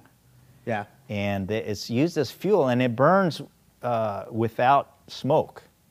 And it's very hot, you know, and you see them, you know, we call them buffalo chips, right? Right. But people are all the time gathering this up. And, you know, at first I didn't know, why you want to collect cow dung, you know? But it's like firewood for them, you know? What are the yaks eating up there? Just grass, like Yeah, scrub there's brush? grasses, yeah. So they're basically converting the grasses Yeah. to like a hard pellet. Because, you know, you go camping or whatever, I'm going to burn a log, Yeah. you know, and go Well, find it's not a hard pellet. It's actually kind of watery, semi-viscous, you know, and when it drops down, it forms a patty. like that big? Yeah, yeah. It's not like, you know, the cows that we see in the pastures locally. You Yeah. know, they do. But then when that dries out, you can burn it. Yeah, you can pick it up like a frisbee. Yeah, You that's know, interesting. and it retains its shape. you That's know. a pretty efficient system. Oh, you yeah, know, yeah. You can't go burn the grass, right? Right. Like, you couldn't just go pick a bunch of grass, but you got these yak that are basically, from an energy standpoint, so the yak go eat the grass, they extract the energy that they can for it, Yeah, yeah. and they crap out the cellulose, Yep, basically, yep. that's undigestible fibers, And the yaks and then provide. you can go burn that. Yeah, yaks provide milk, sometimes meat. They're a beast of burden. Uh-huh. You know, they're magnificent animal. So from there, I went up to Gorakshep, which is the last little. It's not even a village. It's a place with a little hut Well, it was when I was there were only 2 huts. Right. And then from there, it's a day excursion to the Everest Base Camp. So near Gorakshep, there's a little hill or mini mountain, Kalapatar, which is, higher than Everest Base Camp, about 18,000 something feet. And by that I went up that, and I felt a touch of AMS coming on, but I went down to the hut and had sort of a sleepless night because the proprietor, I was the only one in the place. The proprietor had something wrong. It was a couple. The wife had something wrong with her arm. It was hurting or something. So they had hired a shaman to come and do his thing. And he was so noisy all night, beating drums, and they had a huge fire, and he'd throw stuff in there, and the fire would shoot up, and all this is supposed to cure her arm. Well, I couldn't really sleep well, But anyway, the next day I set off for the base camp. Yeah. And if you really want to experience an adventure, going up to Everest Base Camp, and I was solo, it was just a surreal place. There's the Khumbu Glacier that you walk on, and you can hear water gurgling under the ice that you're walking on. You hear the creaking of the ice. Occasionally, I'd see avalanches come tearing down the side of the mountain. There's Nuptse, and then Everest there. And going up was relatively easy. There's no trail, but one expedition, Robert Hall, he had already gone up. The expedition had gone up, and they've built these what do you call them, cairns? It's putting a big rock, smaller, and you can see on the horizon, these cairns that mark the trail. So very easy to go up. So I tooled up, and I'm still not feeling all that well. And I met Jan, Robert Hall's wife. She was the medical doctor for the expedition. Okay, they gave me some chai, some tea, wicked stuff. I mean, it's sweet. It's got milk in it, and you get used to it after a while. And then I started down, and then, as I'm going down, I see these heavy bank of clouds roiling up from the valley. I go, oh no, I better get off, get back, otherwise, I might be in a whiteout. And again, there's no trail, and this time I couldn't see the cairns silhouetted on the horizon. Everything is just rock, right? So I just had to pick and choose, and I went up this little hill at one point, and at the top, I gasped, and because I was surprised that a foot past where I was, if I had gone down, it was a big dish of ice. And at the bottom there was a pool of water. Had I, dropped in there, I would have been toast because I couldn't have gotten out of there. I didn't have crampons, anything to, it was just a slick like a bowl, And several times I encountered that same thing. And as I'm walking along, occasionally my foot would go through the ice, and it somehow was always my left foot, knee deep into the water, Yeah. And all this time the clouds are coming up, and I started to get a little bit concerned, but I knew, you can't, like in diving, you don't want to panic. That's the worst thing. Yeah. Just use your God-given intelligence and common sense. And I knew the general direction I was going, and I knew the trail would be off to the right. So I just kept working over there. And as it started snowing heavily, I found that trail, and I got back to, my sleeping bag. So that was an interesting day. Yeah. And so since I'd come down with this AMS, I really didn't enjoy my time at Everest Base Camp. So I decided, well, let me go down and around to this place called Gokyo-ri, and there I think that's the best view of Mount Everest is from Gokyo-ri Peak. And back then there was just one hut, and they had a greenhouse kind of building just glassed in, and you could strip down and sweat there. I mean, the sun was so fierce. Really? Outside it may have been 32 degrees, but it was very pleasant. There were mallard, or I call them mallard ducks, but very colorful ducks on this Gokyori Lake. And this is an important place for Bill Burke. You remember Bill Burke? Yeah. You know, he's a member of ours, and he was the first Westerner, or no, the oldest Westerner to summit Mount Everest at age 67. And later he broke his own record. At age 72, he came from the Tibetan side. Yeah. And made it to the top of Everest. You know, he lives in Costa Mesa. Yeah, I think didn't we have him in for a talk last year, 2019? No, not last year, but he has talked here. Yeah. But very, very fine individual. He also went.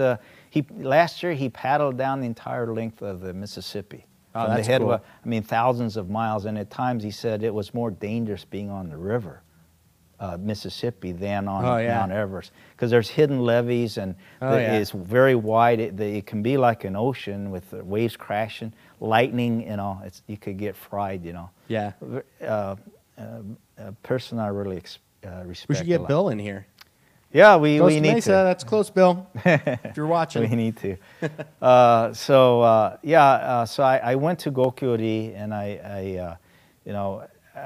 another mission of mine was to put up these prayer flags. I don't know if you've seen these very colorful. The Himalayan. Do we have any around here? We might have. We got a lot of sailing birgies. But Hema and Prem Mokhtan, the couple that lost their sons, asked me to take these prayer flags and string them up somewhere, near Mount Everest, in remembrance of their sons. And these prayer flags are very colorful: red, white, blue, green, and they waft in the wind, and by doing so send out positive prayers around the world.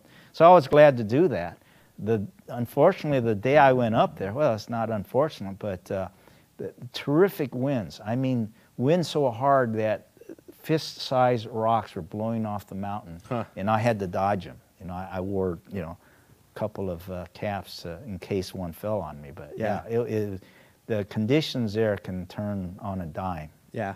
But that was very meaningful to do that. So then I got acclimatized, and I went back around to Everest Base Camp the second time and really enjoyed myself. Okay. If you haven't read the book Into Thin Air by John Krakauer, it tells of the story of Robert Hall. And had I had the chance to climb Everest, I would have taken it, but I couldn't for financial reasons, because back then the cost of a permit, just a permit to attempt to climb, right? Someone told me it was $70,000 US. Jeez. In any event, very expensive. So a guy like Robert Hall, who's a New Zealander, had this adventure company, and he would get the permit every year from the government. And so he had ins in the government. They knew him, and so he would take that one permit, and it allows you, let's say, 10 people. So he would qualify people and say, if you want to climb Mount Everest, I'll take you there, and you can have a space for, let's say, $20,000, whatever the rate was. Right. And that's how he made a living. So the year that I was there, I didn't meet him, but I said I met his wife, right? Right. Jan. And so I think it was 2 or 3 years later that he had gone up the mountain, met with very harsh conditions, and died on the mountain. One of his final acts was talking by satellite phone with Jan, who was pregnant in New Zealand, and naming their baby girl. She was, pregnant and expecting soon. Yeah. And his body, as far as I know, was still there. Yeah. They didn't remove it. I think his wife wants it that way. So I highly recommend Mount Everest treks. You can do difficult, you can do easy ones, but it's the people are so kind, generous. You meet very interesting people on the trail too. Yeah, I'd say. Yeah. So where'd you go from base camp? It so- seems like a high point, but I mean, I know. Yeah, I think, let's see, I went back into India. Yeah. And then I went clear down to the southern tip. And I was interested in... Was that Goa or? No, this was in Madras. Or yeah, Goa's a little bit further up, right? Yeah, so Goa came later. So So all the way south, the top of the continent, all the way down to the south. Yeah, all the way to the tip. And Yeah, I was interested in a fellow named Krishnamurti. Okay. And he's sort of a philosopher. How'd you find out about him? Well, just in the course of tramping around India, you talk to people, and they introduced me to Okay. Krishnamurti. And there's an organization called the Theosophical Society, which he was the leader of that at one point. Theosophical. Yeah, theo like- meaning God, right? Theosophical It's like society. philosophical, but with Theo. Theo, so yeah, God. yeah. And the world headquarters is in Madras. Okay. So I could, capture two birds with And one what's stone. their thing? Well, I mean, if you're really interested, I encourage you to look into it. As with most religions, I think, or metaphysical musings, there's some points that make sense, that are good, and then Yeah. it kind of fades off into. Would you call it metaphysical musings? So Yes. that's basically inventing a religion, right? Is a Right, metaphysical musing. Well, or- the Theosophical Society was actually founded by a colonel, U.S. Civil War colonel, Leadbeater, I think was his name. And they thought, well, there's going to be a Messiah, our spiritual leader's coming. And they were walking by on the shores of Madras there, Indian Ocean, and there's this little kid. And they thought, this is the guy. And that was Krishnamurti. Okay. So they raised him up and cultivated him and became the leader. But then, he decided, no, you know what? I'm not a Messiah. In fact, every human Good being. for him. Every human being needs to search for truth. And he says there's many paths to the truth, But we all need to take our own path to inquire and find out about it. So he broke away, but he was a prolific writer. Yeah. And of many metaphysical, spiritual things, and quite interesting person. And then actually there's a Krishnamurti Center right here in California in Ojai. Oh yeah. And so it's an interesting place to visit. So all the way down to the southern tip. Yeah, to so check that's out why what I this guy went was there, about. and I talked to the Theosophical people, got to be friends with the editor and whatnot. So what are the Theosophical people up to now that Christian has? Krishnamurti, yeah. Krishnamurti has. Well, there's still has an said, "Hey, ongoing- I'm not the Messiah. Because I mean that's a pretty clear signal. If your Messiah tells you, "Hey, I'm not the Messiah." Yeah, right. But So did they pick a new one, every or- organization, like individuals want to survive. Yeah. And they're still an ongoing organization. They publish a Theosophical magazine, I think, monthly. I was friends with the editor for a long time back then. But it's very interesting. So if you have interest or curiosity in those kind of things, look it up. Then from there, I went over to the other side, Cochin, the western side of India, and worked my way up. And I did land in Panaji, the old Goa, and I met, in reading the guidebook, there's a Catholic saint there, Huh. and dead, but his corpse has been preserved, Saint Francis Xavier, and he was one of the founding fathers of the Jesuits. Okay. So I thought, well, that's interesting, and it's a basilica status, church. Bom Jesus, Bom Jesus, I think is the name of it. So, so I searched it out, and indeed, I saw the sarcophagus and the church, and was reading about it, and I was astonished to find out that a proselyte, a noble woman from Portugal, Catholic, had come over. And the body was exposed at that time, and people came and did the obeisance there, and she'd been over, in a prayerful stance, and she bit off his little toe. What? Yeah, they carried it off back to Portugal because her man. family had their own shrine, and they wanted this. I guess they call them relics, She bit off his toe Yeah, to take yeah. as a relic. Yeah. I think the toe has been reunited with the corpse, but even the Catholic Church, this is a saint, I right? feel like that's a big no-no in the Catholic Church. Well, the Catholic Church itself had amputated the lower right arm because, you know, Okay. it was used to bless people. And I think that's a relic maybe in the Vatican. Which is weird. Yeah, you But know, it's not as weird as biting it off and carrying it well, off in your yeah, mouth, that's, you know. Yeah. So they sealed the corpse off in, you know, in a glass thing now. So, you know, that can't happen. But that was very Okay. interesting. And Old Panaji, I mean, it's almost a hippie town up there. You know, everyone naked, including girls, you know, playing Yeah. frisbee on the beach and whatnot. Normally, you hear about those naked places, and it's just a bunch of dudes that are naked. Oh, but everyone was, you know. Yeah. And this was a Portuguese colony, Goa, way back when, you know. So it had a lot of Portuguese influence. So do they still speak Portuguese there, or? I doubt it. You know, there was the Inquisition there, which is pretty rough on the local Hindus, because, you know, in Hinduism there's, you know, multitudes of gods, and Yeah. you see, I've met Christian Hindu people, and they believe both. You know, the beliefs, you know, kind of overlap, but the Inquisition was a terrible thing back then. You know, so from That there I sucks. can continue. There's like to, this tiny little place, and you're like, oh, why do you guys got to bring that crap Yeah, over here? yeah. So yeah, I continued up, and I tell you, the amazing place that I visited, you know, in all of India was this place called Ajanta, and it's the Ajanta Caves, and this place was built, you know, probably 2 centuries, you know, before Christ. Very old place. Think of a river that's for hundreds, thousands of years, you know, swept by this huge cliff, and has carved out this crescent, you know, half-mile long, okay?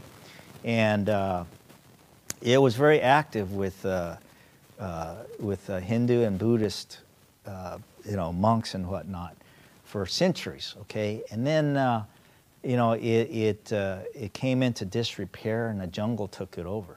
Well, in the early 1800s, a guy with the unusual name of John Smith, he was a colonel in the British, you know, army Sure. or something.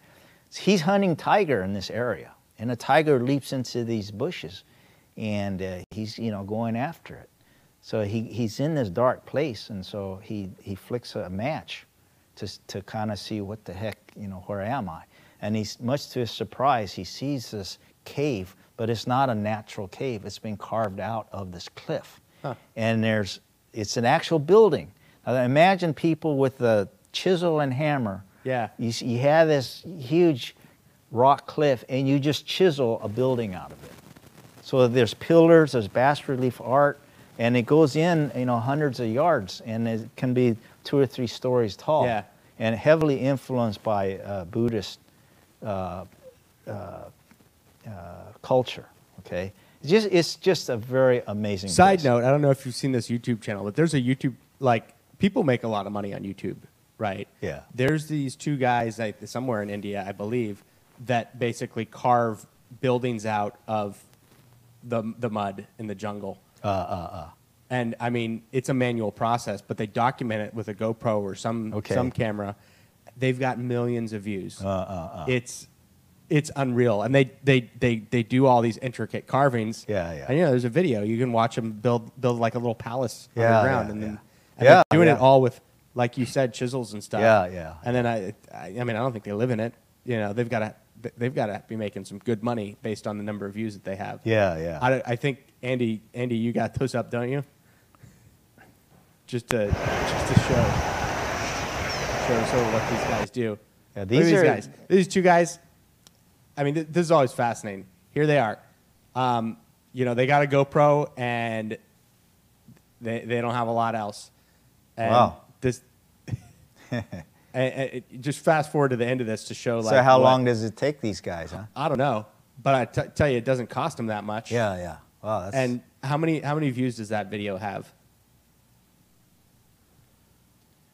yeah, it's Look at that compound that they built. Oh yeah. Well, you take that and you multiply by 1 million. Yeah. 12 million views. 12 million or billion? Million. 12 million. Million. 12 million views. Wow. Talk about converting sweat equity into like real money. But so I believe it. Yeah, no, this is it's a World Heritage venue, I believe. I mean, it's very amazing. That's another place that you should mark on the Indian map to go visit. There's other places like Ellora. And what was access like when you were there? Were you allowed to go walk around? Yeah, this, yeah. I think they've tightened up on that since 2012. I read somewhere. But when I was in the early '90s, you could just roam around, spend as much time as you wanted. You know. Yeah. And it was funny. There's even there were ladies who had these huge cardboard,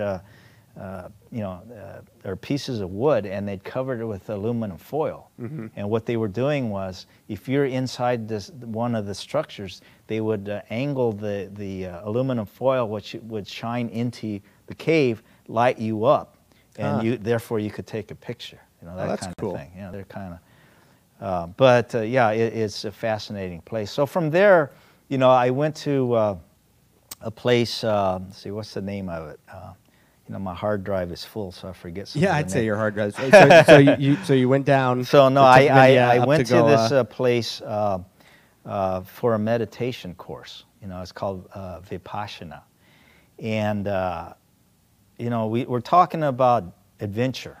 And roaming the planet, and you know how that accelerates awareness, you know, of peoples, the earth, and life, you know. But I think one of the greatest adventures, maybe the most difficult, is the inner adventure, the journey inside.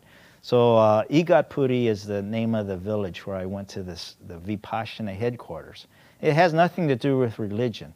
It was something started by the Buddha. And it's just a meditation technique, and it consists of 10 days of meditation. You wake up at 4 o'clock, very simple meal, banana and some milk, and you're just sitting for the rest of the day. And you know, most people cannot sit 5 minutes, Yeah. you know, in comfort. But you're sitting there 8 hours a day, and contemplating your navel, so to speak, and your mind does some weird things. You know, why am I here? What's it all about? You know, what I believe, is it correct? You know, all these things. You know, and it's very intense. You know, some people drop out. It's so intense. You know, but I found that it was. Very beneficial for me, because you know, as a youngster I had been afflicted with pretty good bouts of depression, melancholia, and so it helped me get in tune with that. This whole trek, it was not simply for the pleasure of being out on the road, but I was also in a sort of a quest, Right. you know, seeing how other people live. And then, you know, I had good health. I still have good health. You know, live in one of the best countries of the world. Have an education, you know, and I see that people, you know, on this trek, you know, who have much less, materially speaking, but, you know, they may be barefoot, hardly anything to eat, but they're happy, you know, which is a relative thing, right? Yeah. I think the inner journey is very beneficial. So it was very meaningful for me to spend time at Igatpuri and do this meditation course. They have centers around the world now, and there's one here in California. Prescription, so to speak, is 10 days of waking up, small meal, shut up and think. Yeah, yeah. But do it for 10 days. Yeah, So you push everything else out of your life. Yeah, yeah. You're not doing anything else. You're just thinking about and whatever and you at want to this think point, about. nobody knew where I was. Nobody in the world, you know. I had no ties in the U.S. I had cut ties with Korea. And truly, it was freedom and liberty, you know. Yeah. And some people are not comfortable with that. But in order to discover yourself, I think you have to go to some extremes. I'm not saying put yourself in danger. You know, and some people may think what I do is, quote, dangerous. But, you know, once you do something and you get accustomed to it, that gives you more confidence to the next level. You know? And that's what I was doing on this trip. So Yeah, that's interesting. yeah, yeah. So I kept going up. I went to Gujarat and back to Delhi, Rajasthan. I mean, there's a wealth of stories there. But I finally left India and hit Kenya.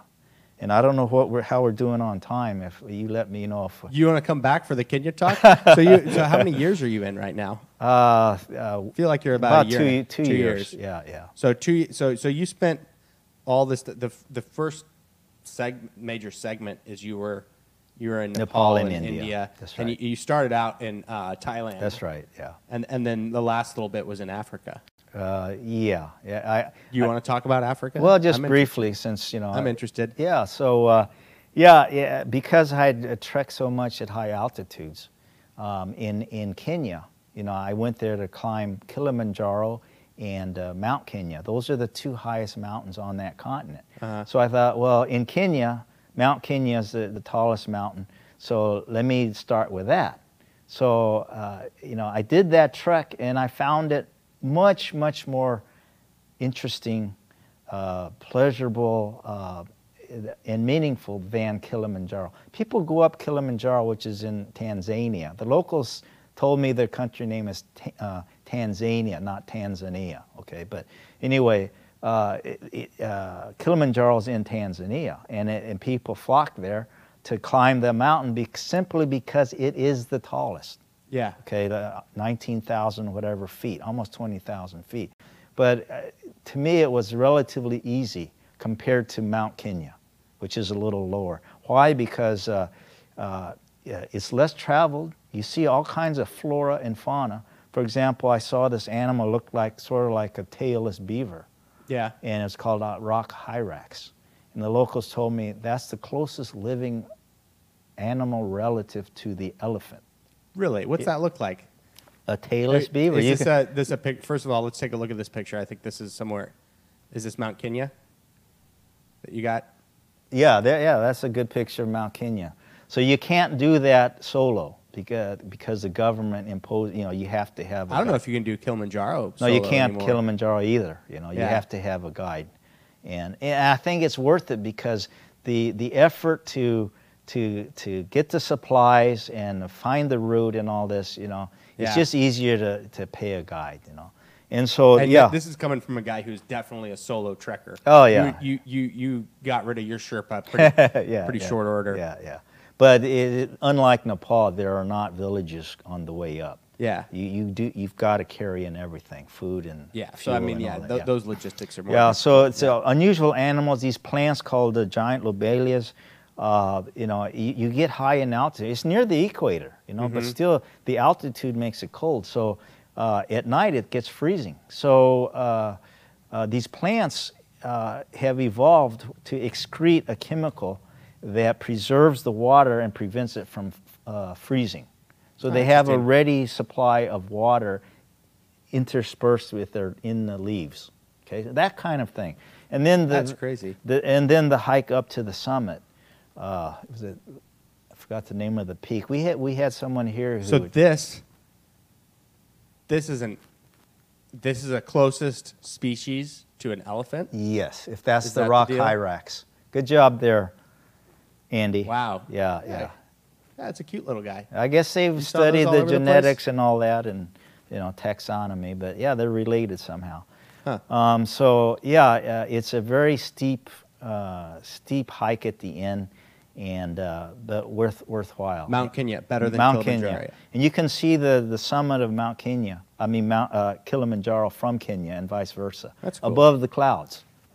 So from there, That's always crazy when you see another peak above the clouds, and that's all that you see. Yeah. Yeah, you feel like you're on top of the world. Yeah. So then from there, I did go to Tanzania and climbed up Kilimanjaro. And these were just like side hikes for you because you're. Well, yeah. Ended up, I met two medical doctor chaps from Montreal. We trekked together, and they got AMS. So I ended up carrying both their backpacks. And talk about scree, Well, we went up and there's a glacier, and folks told me, in 5 years that's probably be gone. Well, I dived in Kenya just a couple of years ago, and I overflew Kilimanjaro, and that ice is still there, so it hasn't melted off yet.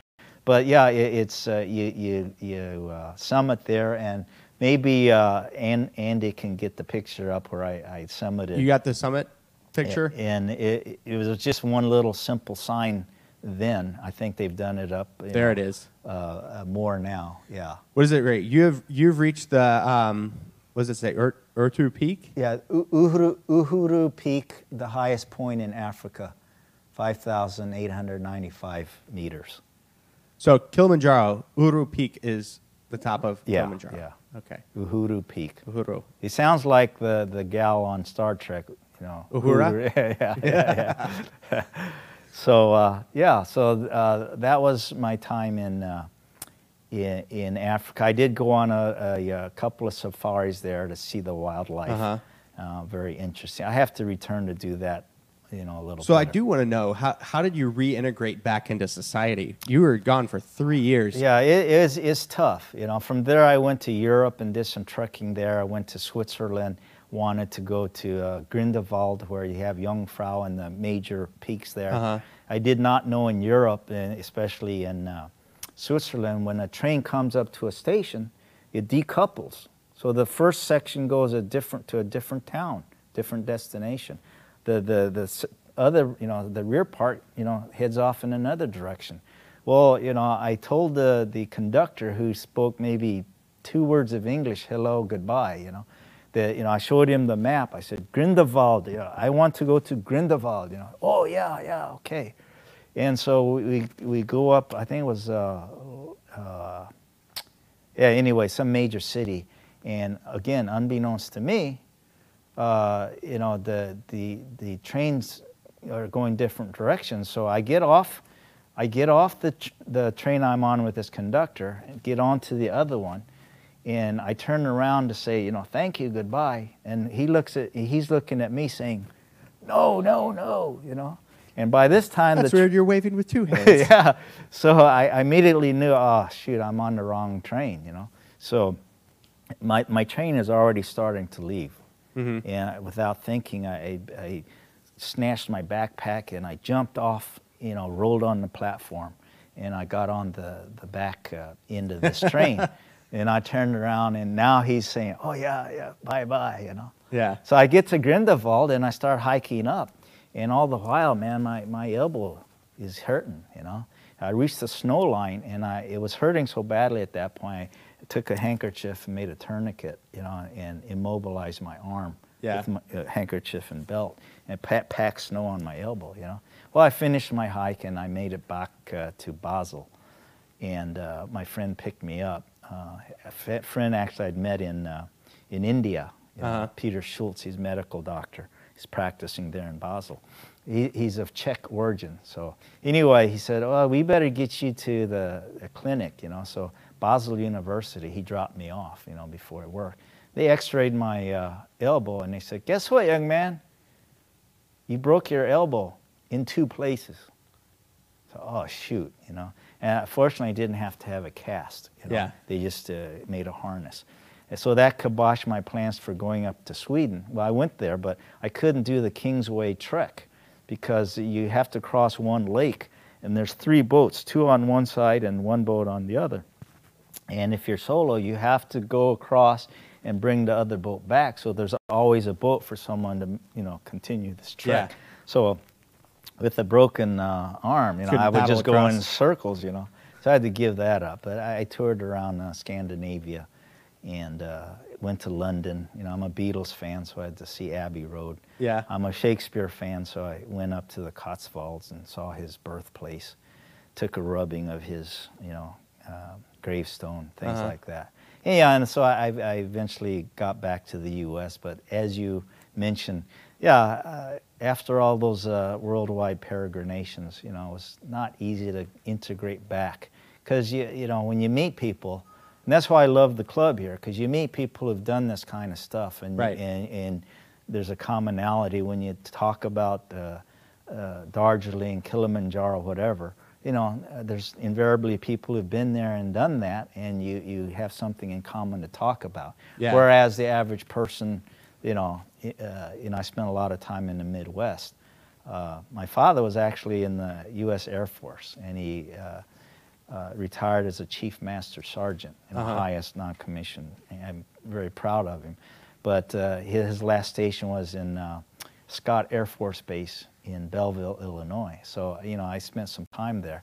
And, people are very nice, the salt of the earth, very kind, but, it's difficult to relate to people who've not really been outside their state, sometimes not even outside their village. I would love to see the statistics on how many people never leave their home country, never leave their home state, never leave their home county. Yeah, yeah. I bet it would be because, this group that we're in, the Adventurers Club, Right, right. there isn't anybody in this club that hasn't Been traveled somewhere, yeah. abroad. Not to say that you couldn't, right? Like, Yeah, I mean, you could be an adventurer and never leave California. Yeah, yeah. But I don't think there's anybody in the club that has not left the United States at some point. Yeah, yeah. Look at a person like Bob Gannon, Yeah. Adventure of the Year here. He's flown to more countries. He's flown his plane solo to more countries than I've been to. Well, you know who we've got coming up in a couple of weeks? Yeah, who's that? It's Bill Altifer. Oh, yeah, okay. Yeah, he's ranks up there top 5 in countries visited. Yeah, I think he's number 1, but we're going to talk about whether he's number 1 or number 5 or well, number there's a 3 lot or of 4. different there's lots of ways standards, right? There's lots of standards. But actually, countries that you've been to, and that includes territories and all this. I don't know if he's number 1 or not. I'll have to. It'll be an interesting conversation. Yeah. And look, but we're used to that. We think everybody, and you're right. Like a lot of the standard population might not have been outside. So I get what you're saying. Right. So when you came back to the U.S., what did you do? You had to get a job. Yeah, I had to get a job, and then I'll get back into that. Because you have to meet the financial needs. Right. You got to eat and put clothes on your back and have a roof over your head. So. Yeah, I eventually got into consulting in the food industry, and I represent a lot of companies in the U.S., and I export ingredients, equipment, and know-how to Asia, mostly Korea. Interesting. Yeah. So that's how I put. And that allows you to be free to adventure and diving mostly. Yes. Yeah, after, I love trekking and high altitude hiking, but in recent years it's been diving a lot. And just was in the Galapagos with Mary and Phil, a couple of local folks in Torrance that we dived in the Galapagos. Saw my first hammerhead sharks. Yeah. And, I'm not a wide angle guy, but I managed to shoot sharks with a macro lens. You'll see them on my website, diverkevin.com. Diverkevin.com. I'm actually on that website a lot, checking out pictures. From Okay. So, Kevin, what we like to do at the end here is our comment section is normally filling up with questions. I'm sure we got some questions there that Andy is ready to fire off. So if you'd be willing to answer a few questions for some of our away. Let's go. Viewers, what do we got, Andy? We sure do have some questions. Hang on, I have to take off my headphones because or else I get an echo. But first of all, thank Andy's you been to drinking. everyone in the chat. Water or some other beverage? I mean, it looks like water. So, what is what do you think would have happened if you'd ordered a steak instead of chicken from that one restaurant? Oh boy, that's a good question. That would have been a big beast to butcher. No, the bovines are revered, in India and Nepal. So you get thrown out of that restaurant. Yeah. Although I guess I have to admit I have had yak jerky, which tastes much like just beef jerky. Yeah. Hopefully, well, I don't know. Maybe it was just from an animal that naturally died. I don't think they would have purposely butchered it, for the meat. Yeah. What's the next question? That made it worse, I think. Oh no, it's fine. This animal died of disease or old age. Right. It's the best stuff. All right, next question is, do you have any recommendations for people looking to travel to some of the places that you've been? Do I have recommendations? So you said a couple. You said Himalayas for sure. Yeah, Mount Everest, the Annapurna Circuit, any trekking in Nepal, well worth the while for anyone who likes hiking. I guess in terms of logistics, I think was the thrust of the question. Well, I mean, it's been years since I've been there, so I'm sure things have changed and probably gotten easier.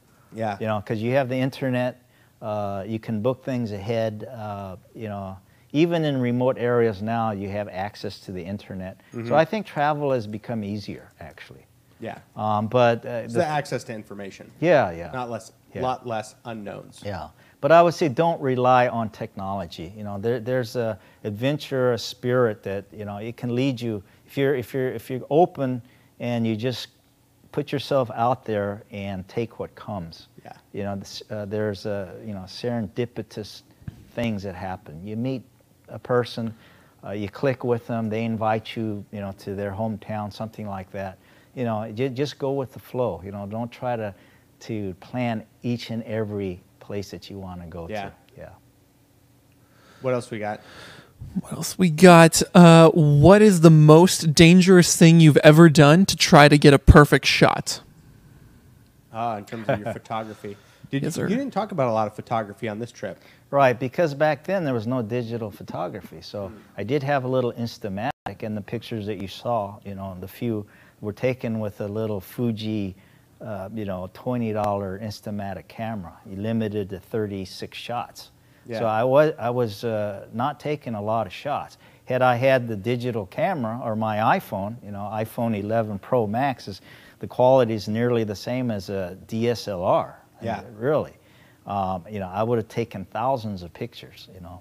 But, yeah, back then... What's the most dangerous thing you did to get a shot? That I think that was the question. You know, on my worldwide travels, I don't think I put myself in a real dangerous position as far as photography because I wasn't into it as I am now. I can tell you that with Rick Flores, you know, last winter, we went up to Zion and Angel's Landing in the winter where it's covered with ice and snow at the top. And it was very dicey there. And I, you know, at points I was trembling when I was taking the photos. Yeah. Because, you know, neither one of us had crampons. You need to get yourself a pair of crampons. Well, I've got them now. That's but the second in fact, time you're like, yeah, I didn't have crampons. Well, I bought them. We bought them when we got back down, you know. Yeah. But we didn't know on the way up that we would need them, you know. Yeah. So, but no, I don't think I placed myself in any dangerous photo op positions Right. back then. What's next, Andy? Next comes from Larry Stern, and he wants you to talk about diving on 7 continents, if you please. I feel like that's another talk, Larry. Come on. Well, hi, Larry. We're like 2 hours in, and hey, let's do another talk. Well, okay. No, well, but you have dived. Yeah, What is the proper? I usually say Past- dived, you know. You've dived on 7 continents, Right. or around 7 continents. And you know, which is I pretty- never really planned to dive. This, you know, I didn't set out as a goal to do that. Yeah. But I realized, you know, I started diving here, went to Asia, and you know, went to Europe, and it's South America, and I realized, hey, you know, I'm not that far from diving 7 continents. So Jeff Bozanek, a good buddy of mine, who's a rebreather expert and instructor, he invited me to dive Antarctic once, and so I went with him. Boom, got them all. And, well, no, that was number 6. Oh. And so, you know, and I saw nudibranchs there in the water that was 29 degrees. Crazy. You know, the freezing point of water is what? Well, not with all that 32, salt, right?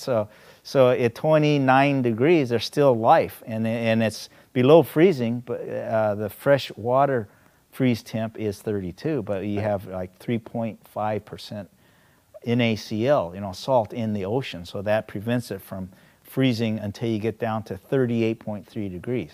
So I dived Antarctica, and then I just had one left. That was Australia. So that's really, an easy one. Yeah, very easy. Except That was the last one you did? I was the chose last 7 one. continents. The last one I did was Australia. yeah. So that was an Hey, easy one. have you done that dive in Iceland between the... No, I haven't. I hope to do that. One of our members Because you could have knocked out 2 right there. lives there, Yeah. on Iceland. Christian Christensen. Yeah. Which apparently is a common name in Iceland. Yeah. Because I saw a GoPro picture this week of a Christensen There, in a plane, and I posted it. It's like John Smith or something, you know. I guess. Yeah. Do we have any more questions in there? A few more questions. Yeah, I got a few more questions. Sure. First one from Al Kolos, and he wants to give a shout out to member Tom 080 if he's watching, and his dear friend Ann. So, Tom and Ann, if you're watching, so glad you could join the stream. Next question here is, what is one thing you learned that you did not expect to learn? Do you want to repeat the question so that people can hear? Oh, they can hear it. Oh, okay. One thing that I've learned that I didn't expect to. Wow, that's. We could be here all night to answer that. Yeah, it was just one thing. Lots of things, apparently. Well, okay. And, what was the most impactful thing? Well, you know, I think learned? you all have heard this before, but it's very true that the more you see of the world and peoples, the more you see that they're not different. They are the same in their humanity. When I first went to India, I was surprised that their banknote, I think back then, had 18 official languages.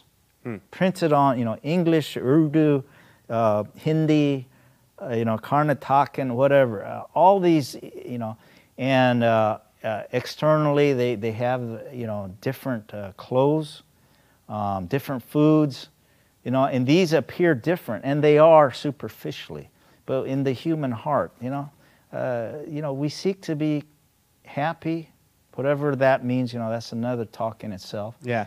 Yeah, we want to be secure, comfortable, have you know, meaningful friends. You know, all these things. Those are the commonalities of humanity, and that you really get to learn that when you're on the road. Last question. All right. Last question of the night comes from Michael Bershad, and he wants to know, he has asked this before, but did you hear any stories involving the Yeti? Yeah, you were in Yeti country. Yes, I in the Himalayas, invariably you hear about the Yeti and you know, stories going here and there. I never met someone who claimed to see the Yeti directly, but yeah, from village to village, you're apt to hear stories about. Yeah. And I think they did find an orangutan-like skull with some wisps of hair on it. Someone may have packed that in or something, you know, a number of years ago, and they claimed that that was, you know, the Yeti. You know, Yeah. But, yeah, I don't put much credence in those stories. How they come Just from like somewhere. Bigfoot here, you know. I don't know. Well, Kevin, thank you for coming by tonight. We appreciate My pleasure. having you out and to hear about your stories and your Enjoyed trekking it. stuff. So for those of you watching, thanks again. Don't forget to subscribe to our channel. Next week, we've got a great diver coming up from San Diego who actually has done a lot of underwater videography. Andre Navarro, I think you've probably seen him on our group. Does beautiful, amazing underwater video and some drone video of the beaches. And now he's on a trek, basically diving all the sites from Monterey South, I think. Very good. So that's going to be a great talk. Join us here. Anyway, Rich Mayfield, member 1211 from the Adventurers Club. We will see you next week. Thanks, everyone, for joining in. Enjoyed it. Good night.